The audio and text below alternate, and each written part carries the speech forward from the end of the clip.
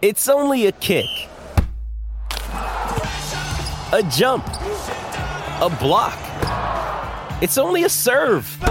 It's only a tackle, a run. It's only for the fans. After all, it's only pressure. You got this. Adidas. Queensland is your place to race this year. The action continues this week right across the Sunshine State. We're at headquarters tomorrow. We're at Sunny Coast today.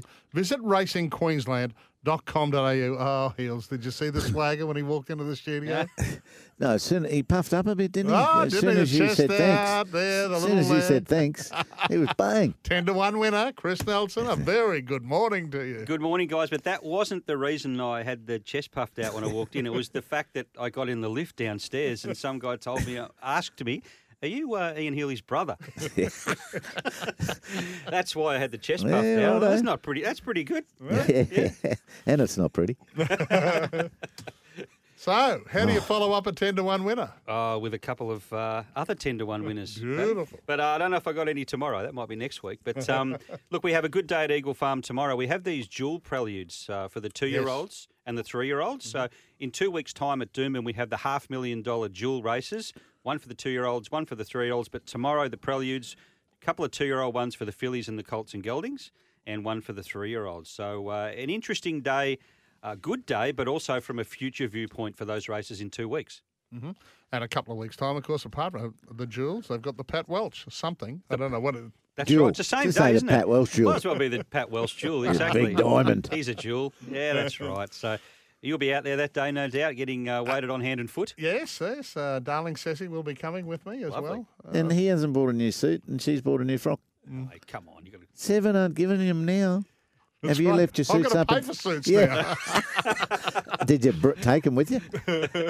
I had a couple. Hey, come on, we better get into these All tips. right, okay.